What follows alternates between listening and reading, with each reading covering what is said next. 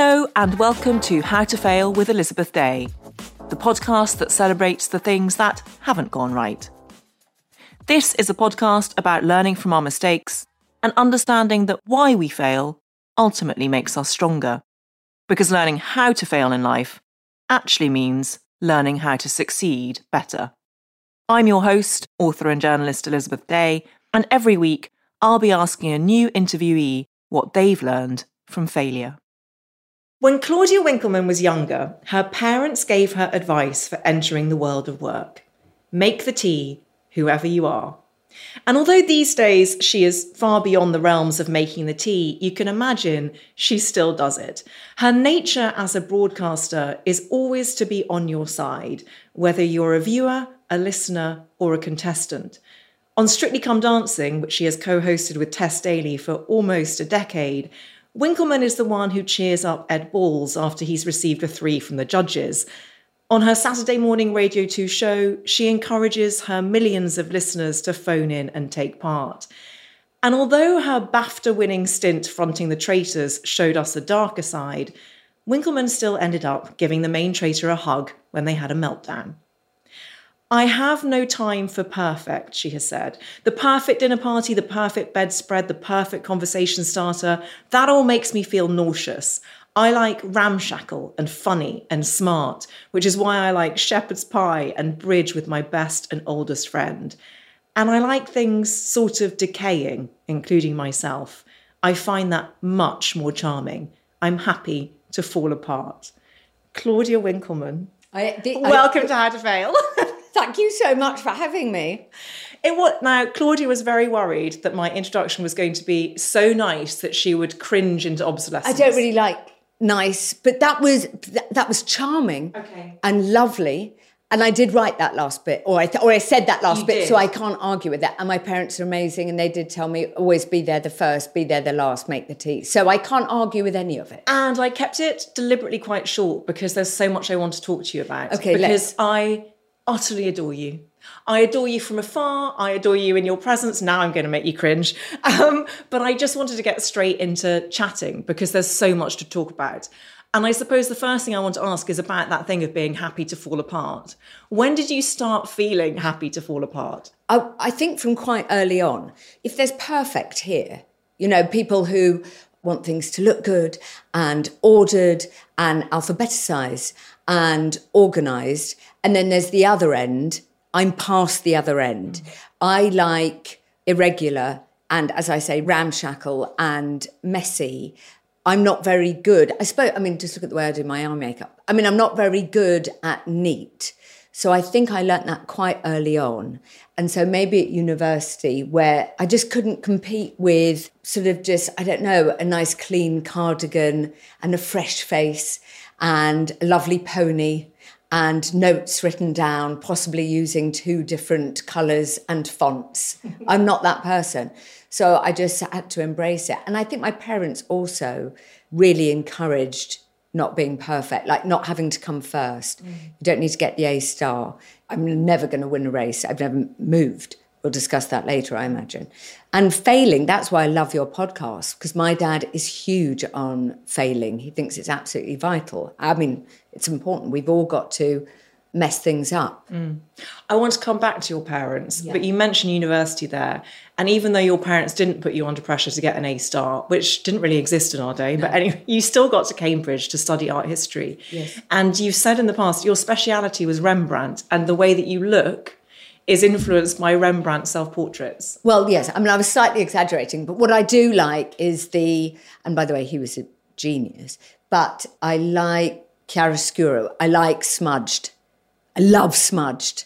I don't like pin sharp ever. Look at the photos in my phone. They're all slightly wonky. I have 18,000 just of like a sofa end because I got confused. So, yeah, I loved Rembrandt. I loved Titian. It was an absolute honour to go to such a place and learn about paintings.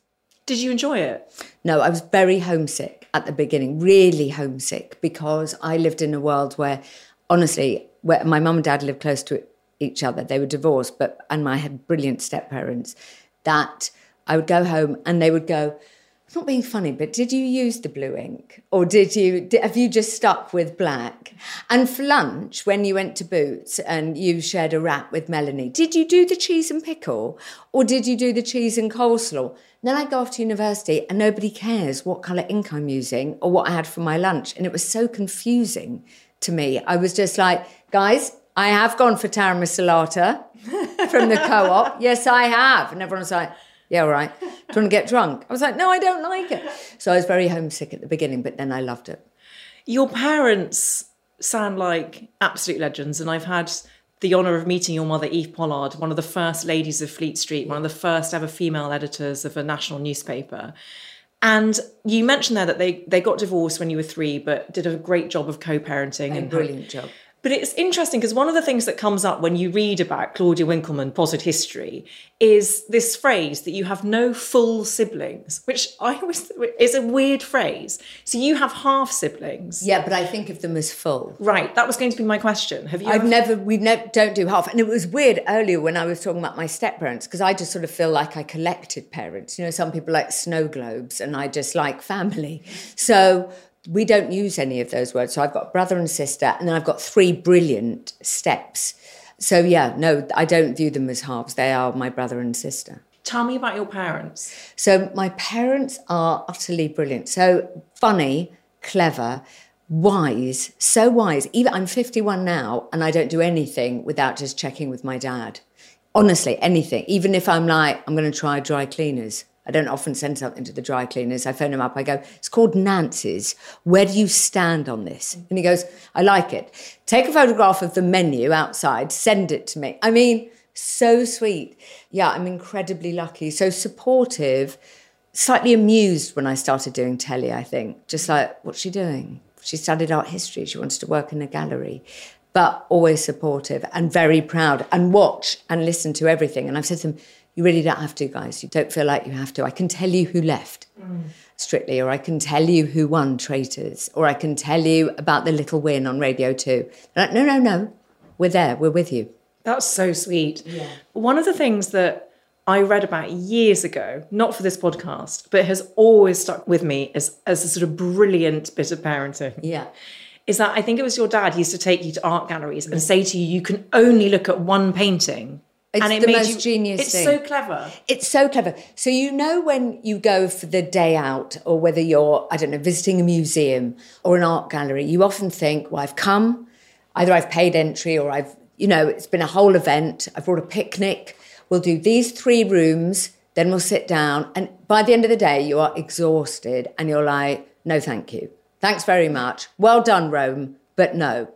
So my dad, because we're so lucky the National Gallery is free, used to take me to the National Gallery, and I loved it because you go past the lions and it was super glamorous, and we'd take the tube and we'd go in every Saturday morning, and I was only ever allowed to look at one painting.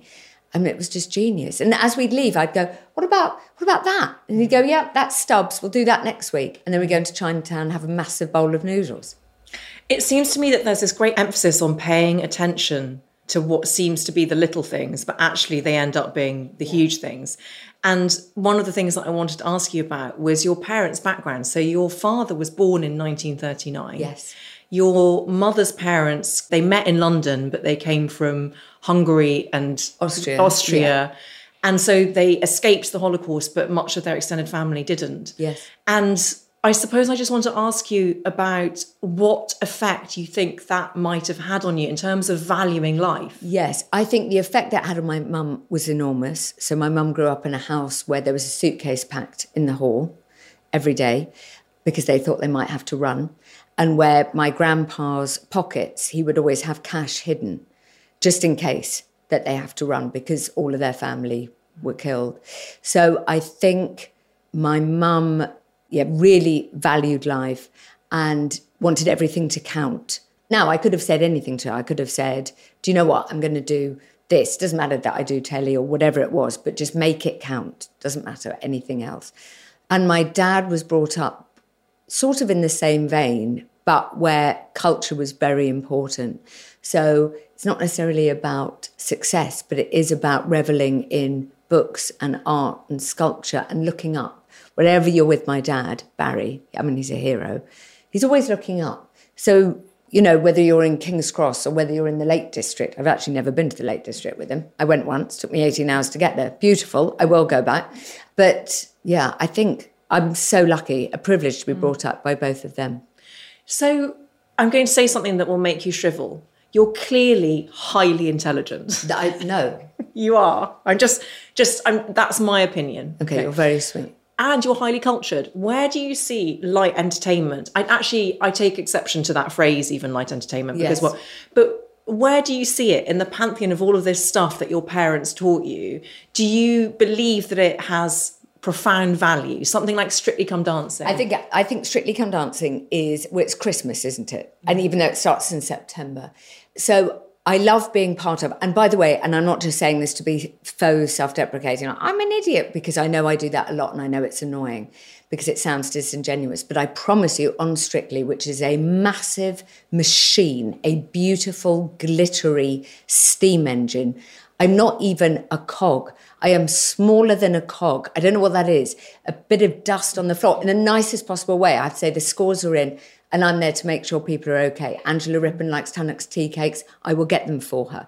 That is my job. So I'm only a miniature part of it, but I love the fact that it does bring, if this doesn't sound too hideous, sort of joy on a Saturday night. And it's one of the few things that whole families watch together.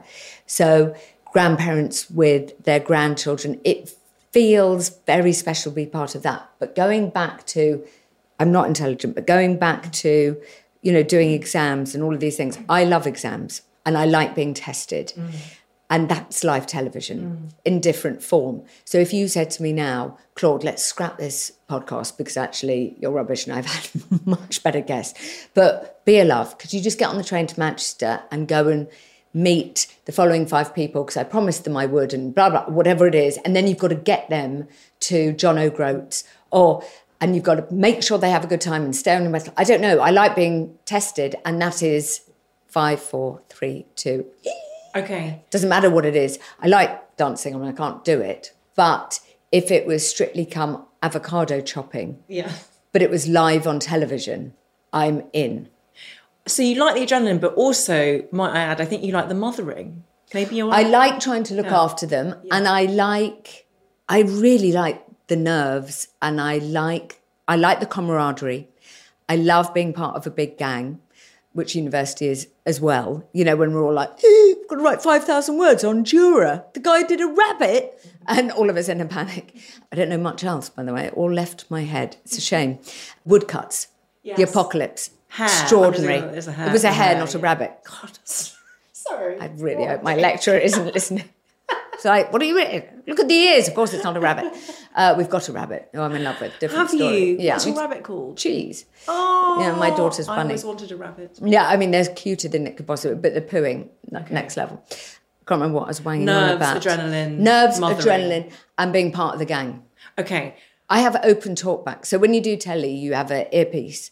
And I always love open. Lots of people have closed, which is, they tell you, move to the left, or we've only got 2 minutes. But I love hearing the entire gallery. I love hearing the fact that they've run out of ginger biscuits. When I'm in the middle of interviewing Les Dennis, I feel part of something much bigger than myself. Beautiful. Before we get on to your failures, I want to ask you about The Traitors. I loved The Traitors so much. I sent you a DM. I didn't know you. I just sent you a DM. Claudia, I just have to say, this is the best piece of television I think I've ever seen. So kind. I watched it all one weekend. It was so incredible. So good. The psychological warfare of it. It was just genius. And we did see a different side to you in that you was swathed in this tweed and roll neck and you were very kind of straight-faced and a bit scary and headmistress-like. How hard was that for Impossible. you? Yeah. So when I knew I wanted to do it, they said to me, can you go to Inverness for 3 weeks? And I was like, you don't seem to understand. I never leave my bed. It's a no. And then they went, no, but can you just watch this? Because they'd made it in Holland. And I was obsessed by it. But we had no idea if it was going to do well. I literally got on the train to Inverness holding some red leather gloves, a cloak. And they said, at the end, there are going to be ceremonial pouches. I was like, guys, I think we're fucked. Like, it's all over. Like, night. I've had a really good run. I get it. So my husband was like, okay, we're going to have to rethink everything. I absolutely loved it. And when they said at the beginning, I hope this isn't a spoiler, I don't think anybody's going to watch if they haven't. I had to send 2 people home. And I was like, no, but I can't. I cuddle people when they've just been judged by Craig. And they went, yeah, you can. And I did it. And my dad was so sweet because he watched. I was like, you don't have to watch. I love you. And he was like, of course I'm going to watch. And he said, oh, no, you make that face. I said, what face? And he said, you made that face when you were 4. When I go in, I'm like a bit... Oh, my God. I was like, did I? He was like, yes, when I told you couldn't have an ice cream for breakfast. I was like, oh, okay. But I love them, but I also know too much. So I know I can't be close to them. I can't go really near them, and they kept on trying to separate me. Okay. But I love them for taking part. But the most important thing in that show is the game, and they have to be allowed to play the game. So me going in, you're not going to believe it. I mean, my favourite moment, talking about earpiece, I've got an earpiece on there, but it's closed. I don't hear the gallery, but it's just in case they need to say. But Sarah, who's my boss there, she never really talks to me. And I was in the round table, I just sort of have to disappear into the wall. Yes. And I let it all happen. And when 2 traitors turned on another traitor, there's just a little voice, Sarah, in my ear, and she just said, watch your breathing. Oh, my gosh. And I was like, spy. This is not nothing. Wow. Well, I don't know what this is, but this is something. Okay, so I'm not going to give a spoiler alert because if you haven't watched it, you really should, and I don't want to ruin your enjoyment. My favourite bit is when one of the traitors who has played such a blinder of a game, you see that facade crack and you comfort that person, but in an entirely appropriate way, which is you've played this game really well. It's about gameplay. Yes. So it was such an extraordinary show to do because sometimes I just wanted the faithful to get them. But then sometimes I just wanted the traitors to win. Yeah. You don't take sides, or maybe you do as you watch, but when you're standing there and you're in the middle of it, for me, for the crew, you love them all, but you respect more than anything is really good gameplay. And that's what wins. Do you think it taught you something about stepping into that kind of powerful dark side that you had when you were 4, when you couldn't get ice cream and that you could embrace again in your 50s? I mean, imagine if you ask my kids, is she always smiley and friendly? They'd be like, no. Because when they haven't done their homework, or if they haven't tidied their room, or if they haven't said please or thank you, if they haven't cleared their plates, I get a bit traitorsy on them. Well, I don't make them wear a cloak. Yeah. Watch the breathing. Because I'm about to stop it. No. But I can be quite strict. No, I absolutely loved it. I think the thing about traitors which really scared me, and I think that's what people tapped into, is we are told all our lives to trust our gut, aren't we? I've definitely been told as a woman, and by both my parents and all my friends. It's all we say, trust your gut. You will know. If he's the one, if it's the right dry cleaners, if this is the flat you should rent, whatever it is, just trust your gut. And what Traitors teaches you is your gut knows nothing. And you can't always trust it because your best friend might be lying to you. It pulled the floor out from under me just to watch that. Because your friendships are very important to you. The most important. And it's the one thing that you're not self-deprecating about, I think, is that you have worked at your female friendships and they are extremely important to you. And they've worked too, but we don't take it for granted. Yeah. And I love them. And if you said, what are you proud of? I can't be proud of anything. I mean, I'm quite proud of the way I roasted chicken. Quite. Do you do bread sauce? No, I don't. And I almost want to leave. I'm sorry. It's a solid no. I actually know that it's a character flaw in me that I love it. Do you love it?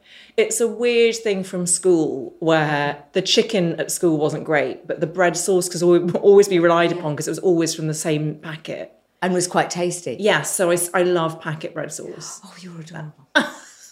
I'm so glad you haven't walked out. Thank you. No, of course I wouldn't. You're quite proud of how you roasted chicken. But proud isn't that. But of course I'm not. But I do. I love my girls. I love my friendships. They're everything. And you have to look after them. Dolly Alderton, who's a genius. She's a genius. Yeah. And I read what she said once, and I realised that we'd been doing that, which is you treat them like you do when you're in the relationship with the same love and the same care. And no, we said we were having dinner, we're having dinner, or I'm coming round to yours. Or if something bad happens to anyone, we call it a state of emergency, and it's down tools. Okay, your failures. You've done that very, very generous thing of sending me many, many failures to choose from. Hundreds. I know. You can choose whichever you like. Your email itself was just an art form. Let's start with movement, and then we'll go on to sleep. So why have you chosen movement as one of your failures? I mean, I've got lots. And also, I just think we should give a scattergun. Like, yes. I'm not good at fun. I'm not good at change. I'm not good at, new. I'm not good at impulsiveness. I'm not good at anything, but I'm really bad at movement. I have never moved. And I'm 51, my body, I mean, I'd almost like to show you my stomach. It's like it's made of crepe. It's like layers and layers of weirdness. So only last week I tried Pilates. What's that all about? Yeah, I'm not a huge Pilates fan. Do you do You're movement? Asking the wrong person. I do. You look amazing. It's not you look amazing. No, I don't. It's not even about what you look like. Who cares? No. Like, I want to be in bed.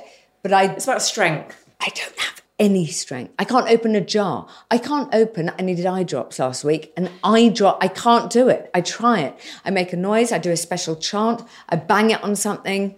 I can barely brush my teeth. Do you think part of that is to do with growing up when we did? So it's like 80s, 90s. I'm much older than you. I love the fact that you're putting us in the same pocket. Are you insane? No, I could be your grandmother. Shut up. I'm about to be 45 and you're 51. I feel like, but I was born 72. I asked for a crochet set for my 18. I suppose you're not a millennial. No. I'm You're on the younger. cusp. I'm Gen X, geriatric millennial cusp. No, yes, maybe we never moved. And I don't have a garden. But I know I have to. I know I have to for longevity, for everything, for my head, for my body, for all of it. I even just go for a walk. But I also think because we grew up in a culture where it wasn't cool to say, I'm going to the gym. Do you remember? Like in the late 90s, early 2000s, if you exercised regularly, it seemed a bit odd. Yes. And there was this sense that you had to naturally look a certain way, but it came very easily to you. Yes, that kind of effortless, this old thing? Exactly. These abs. Yes. And at the same time as that was happening, there was this heroisation of grunge culture and extreme thinness. And I wonder if also part of not wanting to move was rebellion against that. Like, actually, fuck all that. I'm going to look how I look. I'm going to feel how I feel. Yes, I think that's absolutely right. That's A. B, have you ever been to a gym? Yes, yeah. It's the most depressing thing. Yes. I went once as a taster. I went to Fitness First. And by the way, I think Fitness First is very good. I'm not slagging them off. As gyms go, I'm sure it's fine. Big open thing down the stairs and you hear machines. There are people everywhere. Already, I'm practically agoraphobic. Then, I mean, I'm not, but for what? Are you an introvert? Yes. I love being by myself and I love who I love. Ditto. I mean, at 21, I think I said to my mum, my SIM card's full. I'd only had a phone for 6 months. I was like, I'm done. Yeah. I'm done. But I'm married to a huge extrovert. Constantly. Claude, you're not going to believe. I just met a lovely man. He lives in Leicester. He said, would we go up? I said, yes. What are you talking about? Okay, we're going to come on to that failure next. But the movement thing, so you've now realised that you have to. Yes, and I would like people to let you and I know through the power of podcast world of what I should do. I went to a spin class. I like that. I've now introduced weight training, which I love. Now, who do you do this with? I do this with a lovely man called Luke. Luke? Yes, and he's... Can I have Luke's number? 100%, I'll put you in touch.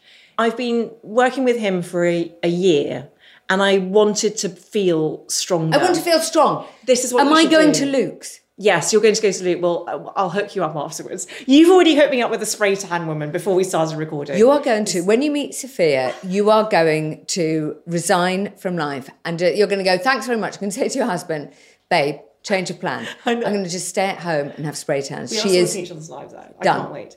But the weight training thing is super interesting because I think I always felt that exercise, capital E exercise, had to feel like it was a nightmare. Like I was about to expire every single day. I don't want to do that. Yes. I thought it had to feel like that in order to be good for me. Yes. It's just such a weird, dysfunctional way to think, which is why I did a lot of cardio but hated it. Yeah, I hate. weight training I actively enjoy, and it's not cardio, as in you'll get a cardio benefit because your heart rate goes up, but it's all about sort of strength, leanness, feeling empowered. Arms.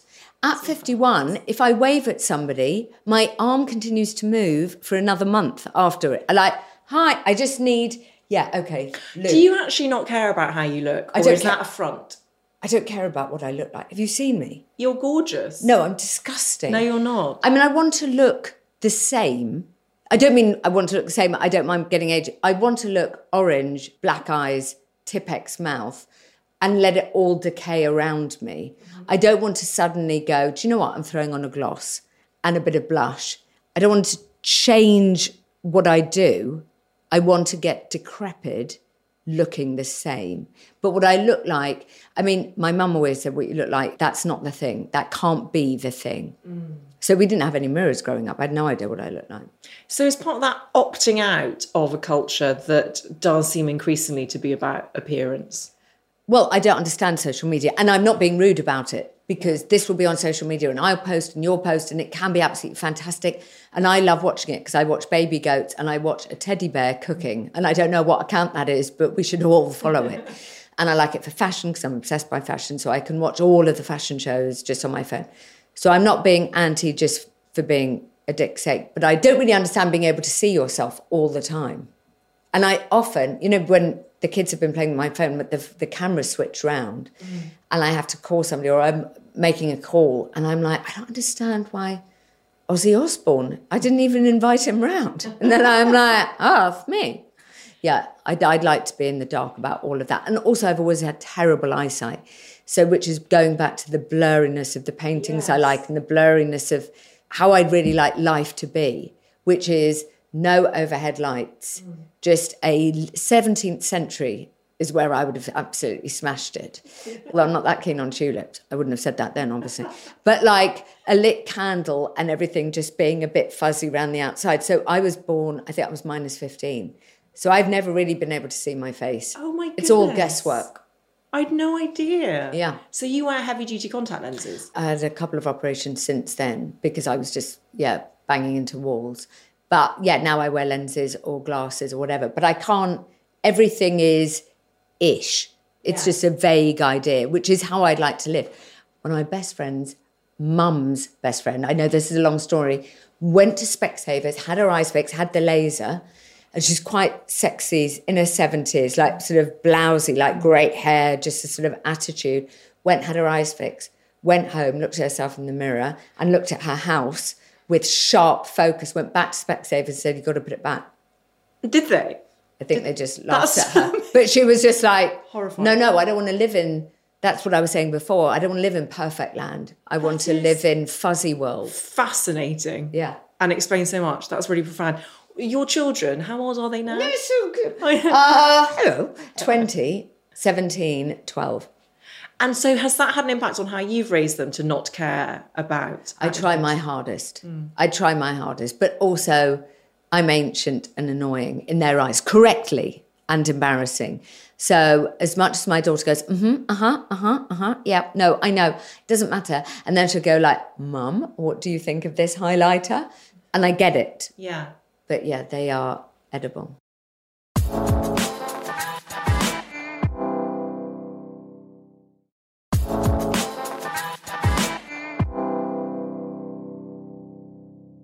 Hello, it's Elizabeth Day here. You're probably sick of the sound of my voice, but here I am again. I hope you're enjoying the finale episode of season 18 of How to Fail. And I wanted to pop on here to let you know that if you simply can't get enough of me, I'm going on tour next year to tie in with the paperback publication of my latest book, Friendaholic: Confessions of a Friendship Addict. It is a journey through friendship, both personal and also evolutionary. and I unpack a lot of the significance of friendship and what other people have said about it. And my favourite thing is to take a book on the road in this way and get to open up these conversations to a wider audience and get to meet so many of you. I can't wait. These live shows are so special.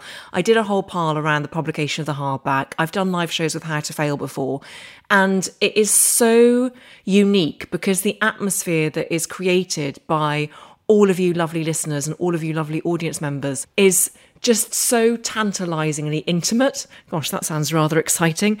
But what I mean by that is that it sort of ends up being a really safe space for us to share what we've all learned from friendships and failures in our lives. So I would love to see you there.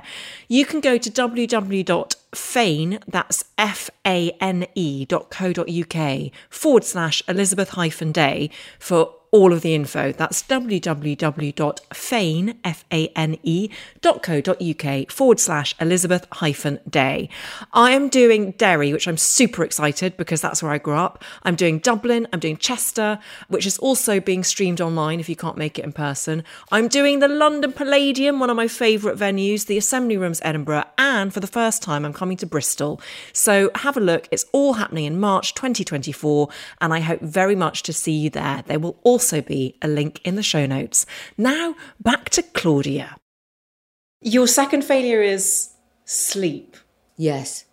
So I'm a sleep fanatic. It's really... So Are you? Love sleep. So How many hours do you get? Well, I can tell you this. Yeah. Do you have an Oura ring? No, I hate tracking, which Okay. we'll also talk about. But my husband loves tracking. Yeah. And he recently was influenced by another podcast, one of those man's podcasts, into buying a sleep topper, like a mattress topper, that tracks your sleep. But not only that, you can choose what temperature you want your side of the bed to be. What are you talking about? I was very, very anti it because I don't like being tracked. But then I started getting a 98, 99% scores. Once I got a perfect 100, and I was like, I am nailing sleep. And I basically get 8 hours a night. What time do you get into bed? I wish it were earlier. But I tend to go to sleep around 11, but I'll get into bed at sort of 10:30 and read. Yes. Yeah, so anyway. I'm so happy for you. I'll also give you the details of that mattress topper. Yeah. Well, also because I married a Dane. He likes it freezing. I like it freezing. Oh, I like it boiling. Oh, yeah, you I'll often go to bed with wearing 2 pairs of socks. Okay. Super hot. So you're a sleep fanatic. I'm a sleep fanatic. I've always slept. I nap all the time. In fact, I had all my family around for lunch yesterday and it was adorable, hence the roast chicken comment. And I had a nap while they were there. While they were all in the room. And there's 10 of us. Blah, blah, blah, this, can you pass me that? Oh, blah, blah. And I was like, guys, just got to get some shut-eye. Lied on the sofa, had a little sleep, then woke up. And how long is a nap? Oh, it can be 15. I can't go over 35. I'm not ill. Yeah. But because then you're messing. Then you feel terrible. With your, and also then you're messing with your... And also I don't close the curtains. I've got very strict nap rules that I could really bore you with, but I don't get under the covers. I'm happy to use an old towel or a one coat. that you don't hang up. That's another failure. I've never hung up a towel, apparently. I said to my husband, failures, and he went, buckle up. Anyway, the main one is in 25 years of marriage, I've never hung up a towel. Whatever, we survived. That's not my thing, turns out. So I love sleep, and then lockdown, and I must be very menopausal. I'm 51. Meant that I wasn't sleeping well enough. And I spoke to my girlfriend and she said, what you need is some CBD capsules. I was like, what are you talking about? What does that even mean? I don't even drink caffeine. That all feels quite risky. And she said, no, you're going to love it. And then I discovered Canary. And I love them so much. So I sort of followed them around. It's really embarrassing. Found out where they lived, started wearing yellow. Anyway, I love them. And it's really helped my sleep, thank goodness. So Canary are a CBD brand and you're launching a new range with them of candles. Yes, candles. A lip balm. How do you feel about lip balm? I love lip balm. But I used it so much at one point in my life that I became allergic to a specific kind. Not allergic, you became an addict. Do you mean? I think I became an addict and then my lips started reacting again. Was it Carmex? No, I use Carmex every single day. Do you? I do. And other lip brands are exist. Available. I don't know why I said that. I'm not on the BBC, not you like say whatever you want. Yeah, but I suddenly panicked. Was that Vaseline? Blistex? No, it was Vaseline. Yes, you can't It was use the that lanolin. Yeah. I think that was the thing. Okay. Anyway, the Canary lip balm that you designed is amazing. You are going to, and I know this is bad, you might defecate. All I want you to do when you... Not because of the CBD. No, because you're going to love it so much. You're going to go, how did I... Yeah, they're really, really sweet. And I love them. And they were like, what? I said, it's got to be minty. It's got to be tingly. It's got to be slightly medicinal. Like, let's not dilly-dally. We're not just putting a film on our mouths and going about our day. And it's in a little beautiful sort of black, circular... Anyway, I love it. And there's a hand cream that's been designed around your own penchant for putting hand cream on while you drive. Yeah, bad. I really shouldn't drive for my eyesight. Weird, I don't drive a lot, really but I love my car. So I love it. So something, yeah, whoopsie. Sometimes I drive, and that's where I'll put hand cream on. I'm never going to walk around the house going, do you know what I need? A bit of hand cream. Yeah. But if there's one in the car or one in your bag when you're on the tube, I'm on the Central Line a lot, fine. So did it sort your sleep out, the CBD? Yes, it's much better. Because if I haven't slept, then sometimes things feel just too much. You know, if I haven't had a good night's sleep and I go down and one of the kids goes, Mum, have we got any ketchup? Because they've cooked some bacon or something. If I haven't slept, I'll be like, we don't even have, I don't need to do a lot. If I've slept well, Mum, have we got any ketchup? No, we haven't. But why don't you use HP? Yeah, all right. It just absolutely changes my whole outlook. See, impartial, BBC impartiality there. Did you see? Panicked. Yeah, Had to, panicked. Want to mention Daddy Sauce. Got to mention 3. My body was shaking. Daddy Sauce, stop. I once went on Gabby Logan's podcast. Is it bad that I'm mentioning that? She's I adorable. love Gabby Logan and I love that podcast. Okay, and fine. I've been on it myself. And she said, what do you want to talk about? Because it was about midlife or getting old or whatever. And I said, sleep. And she had a sleep expert on there. And he said what I've always believed, which is, doesn't matter when you get it. So it might, like last night, I was asleep at, I think, 9:45. I mean, I get into bed at 8. You're dealing with, I mean, I love it. More than life itself. And I was reading, you know, trying to lick the little child. He doesn't want me to do that anymore. It's super weird. And then I woke up super early. So after this, I will have a bit of shut-eye. And they said, don't worry about when you get it. And that made me relax. Because I was always taught that you had to get enough sleep before midnight. Were you ever taught that? Yes, I was taught that. Yeah. I was taught that. I probably get most of my sleep before midnight. Okay. Because I get into bed so early, because I'm allergic to going out.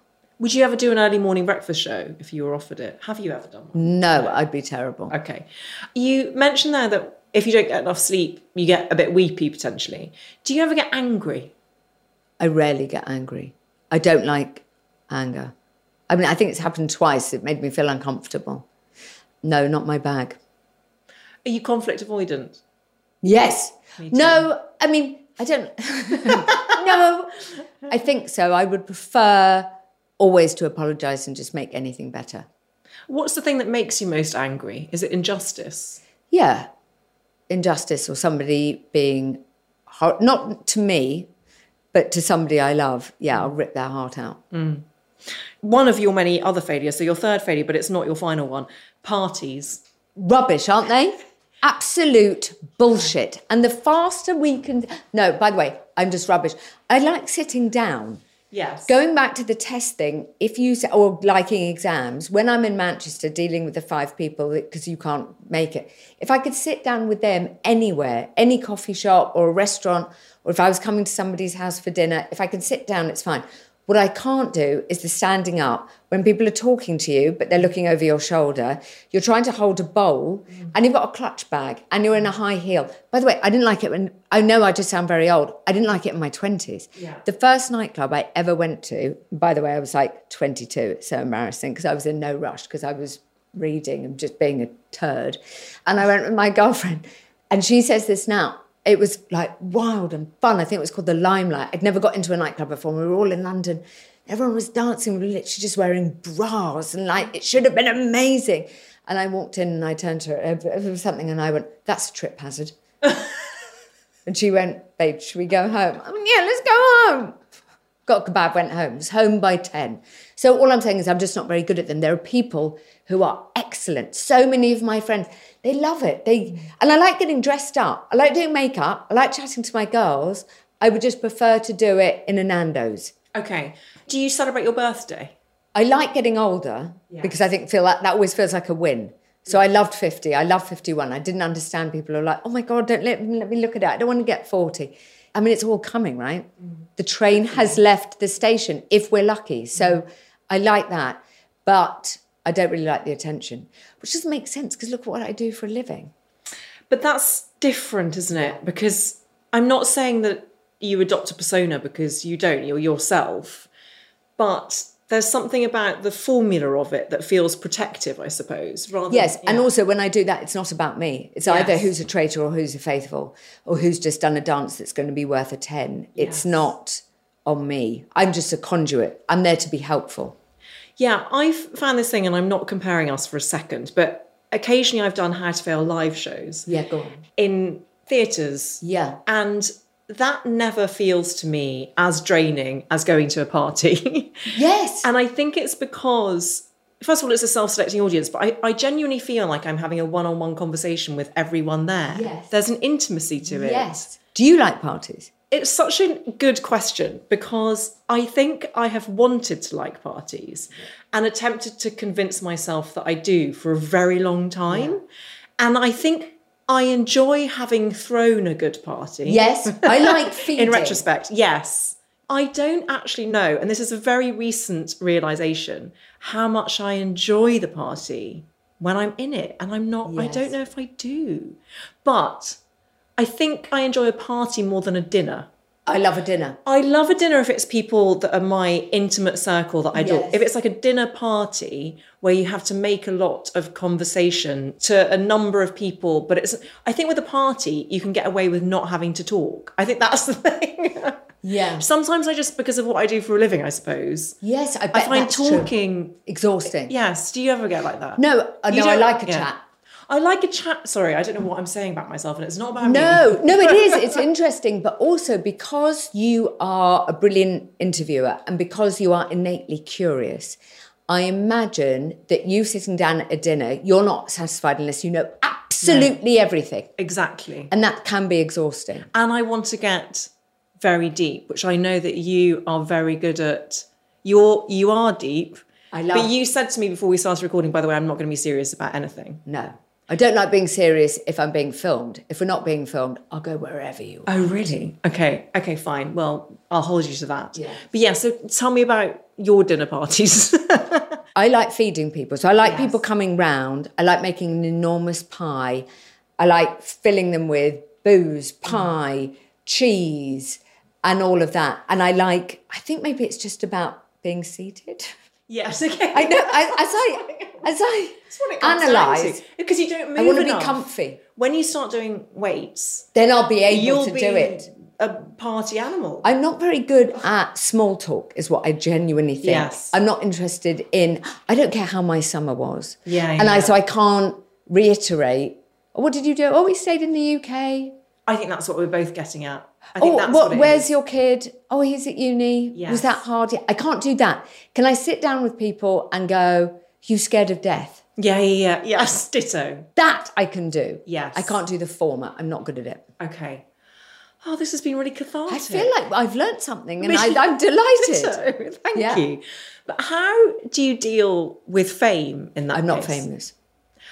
I think you are. And by the way, as I said, no, it's not even that uncomfortable. I don't mean to be a dick because there's nothing worse than I'm on the Central Line 4 times a day, 4 times, and it's very hot at the moment. By the way, but I like it being warm. But today it was unmanageable. It's very muggy at the moment. I'm never recognised. I can go anywhere. I do think, and this might sound ridiculous, I think it's a decision you make. I was brought up by journalists, so I am always on the journalist side, strangely. So I know that they might want to write something, but I don't do red carpet. I don't feel famous. I feel incredibly lucky for the job that I do. Is that annoying? No, not annoying. I'm just being completely honest. Yeah. I'm not saying it in a kind of. But I'm not. You're right. There are other people who are just famous.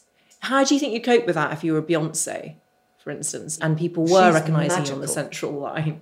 Beyonce doesn't travel on the Central Line, although I think she would enjoy it. And we would carry her on a sedan chair, should she ever wish, to get off at Moorgate. Moorgate's Northern Line, my mistake. I think huge fame must be debilitating. But, with huge fame often comes money, so you can build yourself nice walls and get a cab wherever you want. And I don't think it would be bad, but I'm pleased I'm not. When people do recognise you, what do they generally say? Oh, I can tell you exactly what they say. Please sign this for me, Davina. That's what they say. I swear to God. And she has it too. And I love that woman more than life itself. That's amazing. And I was probably when somebody was sort of slightly startled and I was like, it's happened. I mean, I was humming the Strictly theme tune and wearing sequins. But no, I wasn't. I was in a bookshop. I was in Foyles and somebody went, oh my God, please, will you sign something? And I was like, of course. And I was like, here we go, guys. Because I've always thought my life maybe was just funded by my parents so that I would feel good about myself. Oh yeah, like the Truman Show. Like the Truman Show. Like Strictly's not on, or Strictly's there, but it's hosted by somebody else. And like The Traitors was just made up, and you are an excellent Elizabeth Day lookalike. Where, yes, darling, good luck with the podcast. And they've just done it so that I feel happy. And I said, well, how do you want me to sign, or what's your name? And she went, oh my God, I've always loved you, Davina. My name's Lucy. So I said to Lucy, love Davina. That's, you see, kind. You're very kind. Again, you didn't want to disillusion her. So, final question on this. You mentioned that your husband is an extrovert. Yeah.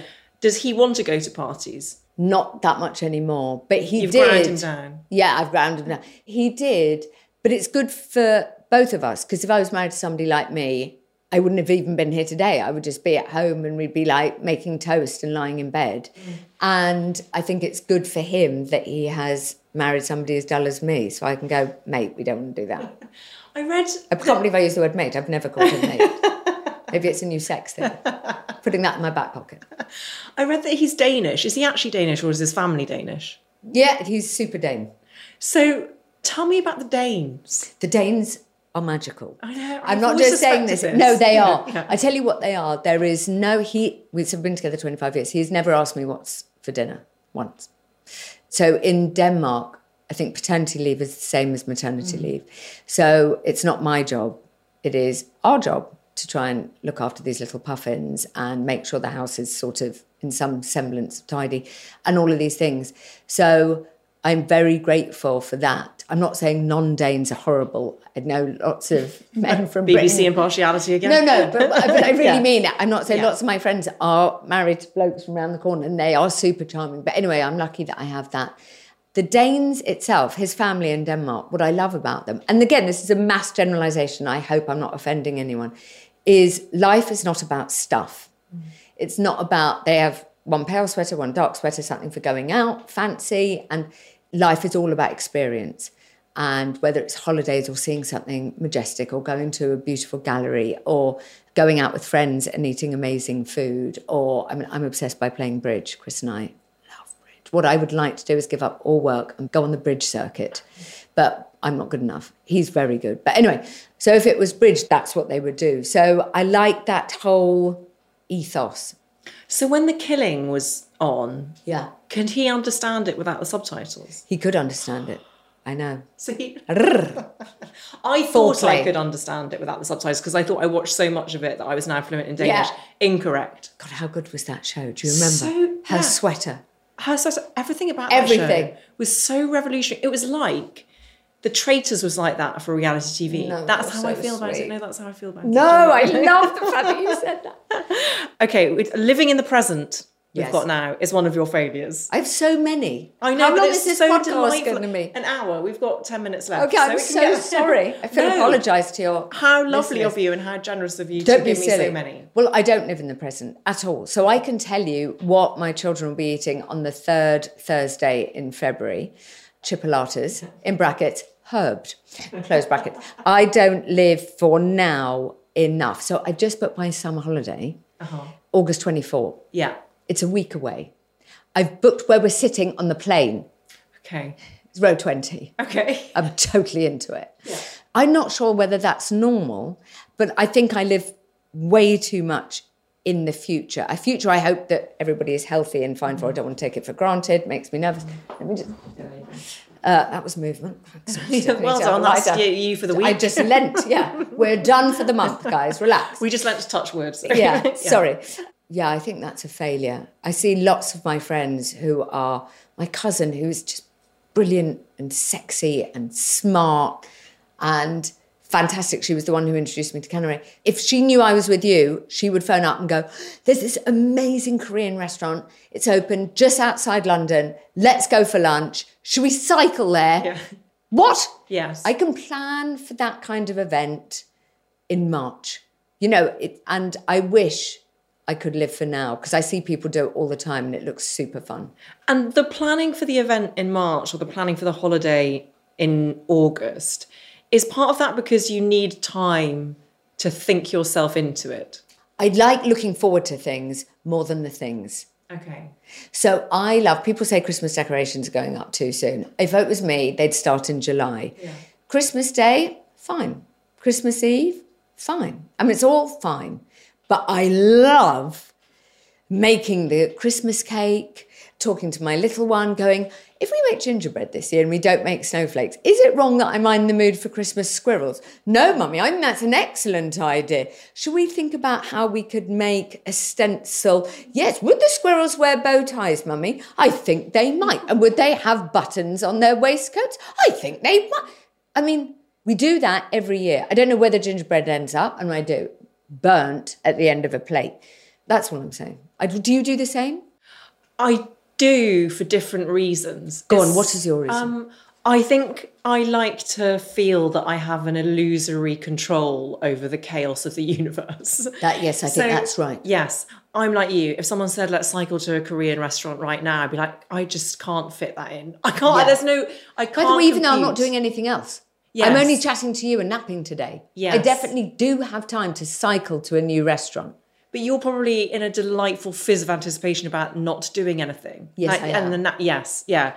I wonder many things about it, but I'm sorry, I'm going to try and get serious again. No, I like it. What we were talking about at the beginning about your parents and where they came from. Yeah. The future isn't guaranteed. And there must be an enormous amount of anxiety and trauma that we carry around if we have that in our history. Is there something there that is connected, do you think? I don't. Come on, Claudia. No, I love you. I don't think I can take that on, because that would be unfair to them and what happened to their family.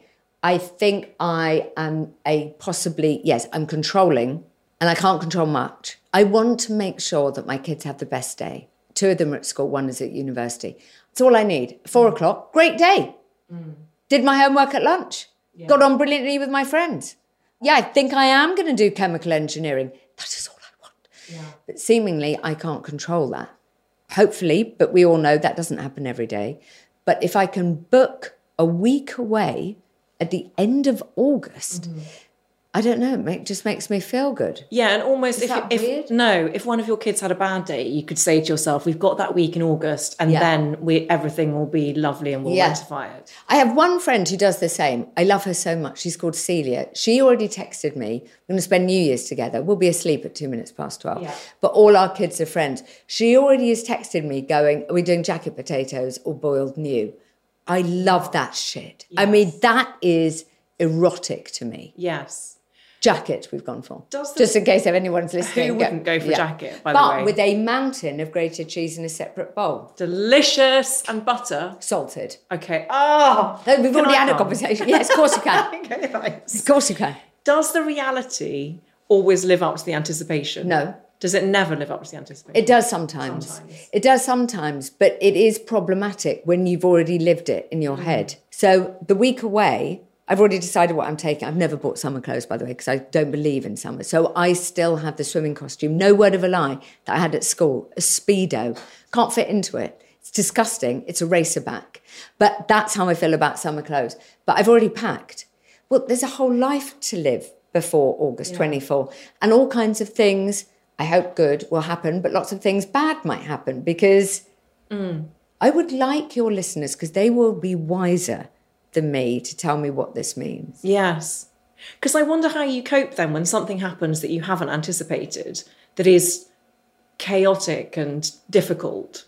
Well, you get through it, and you get through it with vim and with the love and care of those that are around you. So I suppose it's not about avoiding that. I think I love having things to look forward to. Yeah. That's part of the fun for me. Yes. Does that make any sense? It makes total sense. And I However, think it's when I have, in my 51 years of life, I think it's happened twice, had an impromptu night out with Hot Cousin, we ended up in Hull. It was fantastic. I can't tell you any more than that, but it was filthy and fantastic. Okay. It wasn't Hull. I can't remember where it was. think it was Watford. Anyway, just as good. They have been amazing times, but I guess I'm just a bit controlly and weird. Well, I also wonder how live television fits into this, because that is all about being in the moment. You have to be in the actual moment. And so maybe you have so much of it. Maybe. That you don't need it in the rest of your life. So do you know what you're doing? I'm just interested. I love this. For Christmas, New Year and next summer. Yes, not New Year. Okay. But yeah, we've New Year, you're coming to mine. Oh, yes, that's why I left it open, obviously. Of course. Yeah. A bit like you, my default is always not to do anything. So I love the idea of not doing anything on New Year's Eve. So I like the idea that there's a space, doing anything with you and salted butter. Yeah. We are not doing anything, by the way. We'll be in pyjamas and bed. I will be there. We have booked our summer holiday. You see? Yeah. Is that your husband? That's my husband. But I'm thrilled that he has. Yeah. I don't know. I'm a curious mixture in the sense that up to 35, I was very much like you in the sense of sort of planning ahead and getting a great deal of comfort from that. Yeah. Then I got divorced and loads of stuff that I hadn't planned for happened, and like not having babies, having unsuccessful fertility treatment, all of that. And that put me in a place of fear. Yeah. But it also, on the flip side of that fear, I realised there was opportunity and possibility by having space. And so now I'm in between the two states in a way. Like, I'm really talking about career stuff now. Yeah. I like being able to be instinctive when I'm offered a work opportunity and say yes to it. I think this is perfect, what you are, because you have both. I think you're perfect. How you are. No, you must never change. But you know what's interesting is going back to what we talked about before, which is my hatred of perfect. Yes. It's quite weird then that I'm trying to book this. Exactly. It is quite weird. Yeah, the fuzzy vision that you have, but you want to be 2020 about the future. Yes. But, by the way, I will also say this. The holiday, the end of August, I will not be posting us all in matching outfits. Yeah. And there can be an argument between my 3 kids, or there can be sort of mild dicky tummies after the first night. I'm not trying to create a perfect holiday. Yes. But I like the fact that it's booked. Yes. Maybe that's just freelancing. Exactly. I was about to say it's probably because you're so busy that you, and family, I'm getting the impression, is the preeminently important thing in your life. Yeah. So you need to book time to make that happen. Yeah. God. I love chatting to you. I love chatting to you. This is so fun. It's so good. Okay, how long? We've got 1 minute left. Well, we can go over. It's fine. I'm so grateful you had me on. I'm so grateful that you came on. Thank you so much. I have really, really wanted you on for absolutely ages. I find any interaction I have with you a joy. We have occasionally found each other at those parties that we hate. Yeah. And you've always been so lovely to me. Yeah. And you know the thing that I always think about you? You remember who I am. Even when I was ill.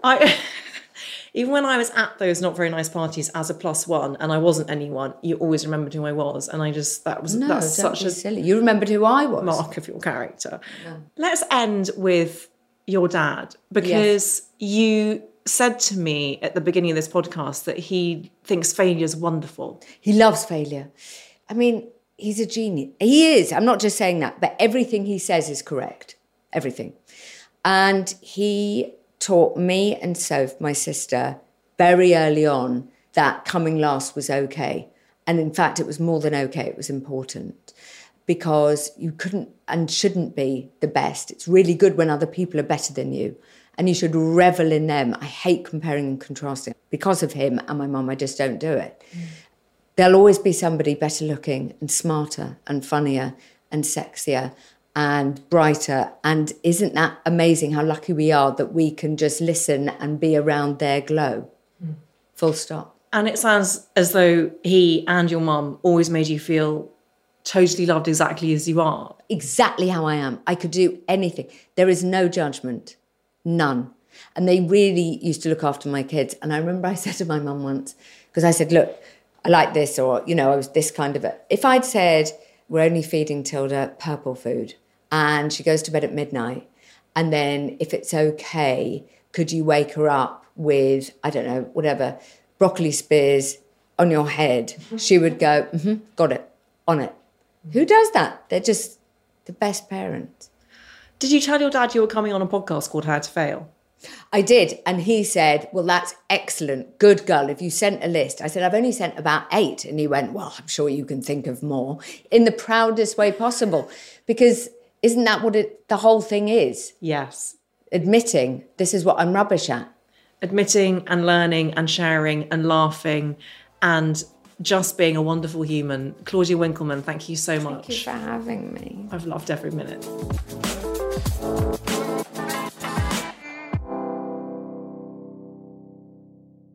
If you enjoyed this episode of How to Fail with Elizabeth Day, I would so appreciate it if you could rate, review and subscribe. Apparently, it helps other people know that we exist.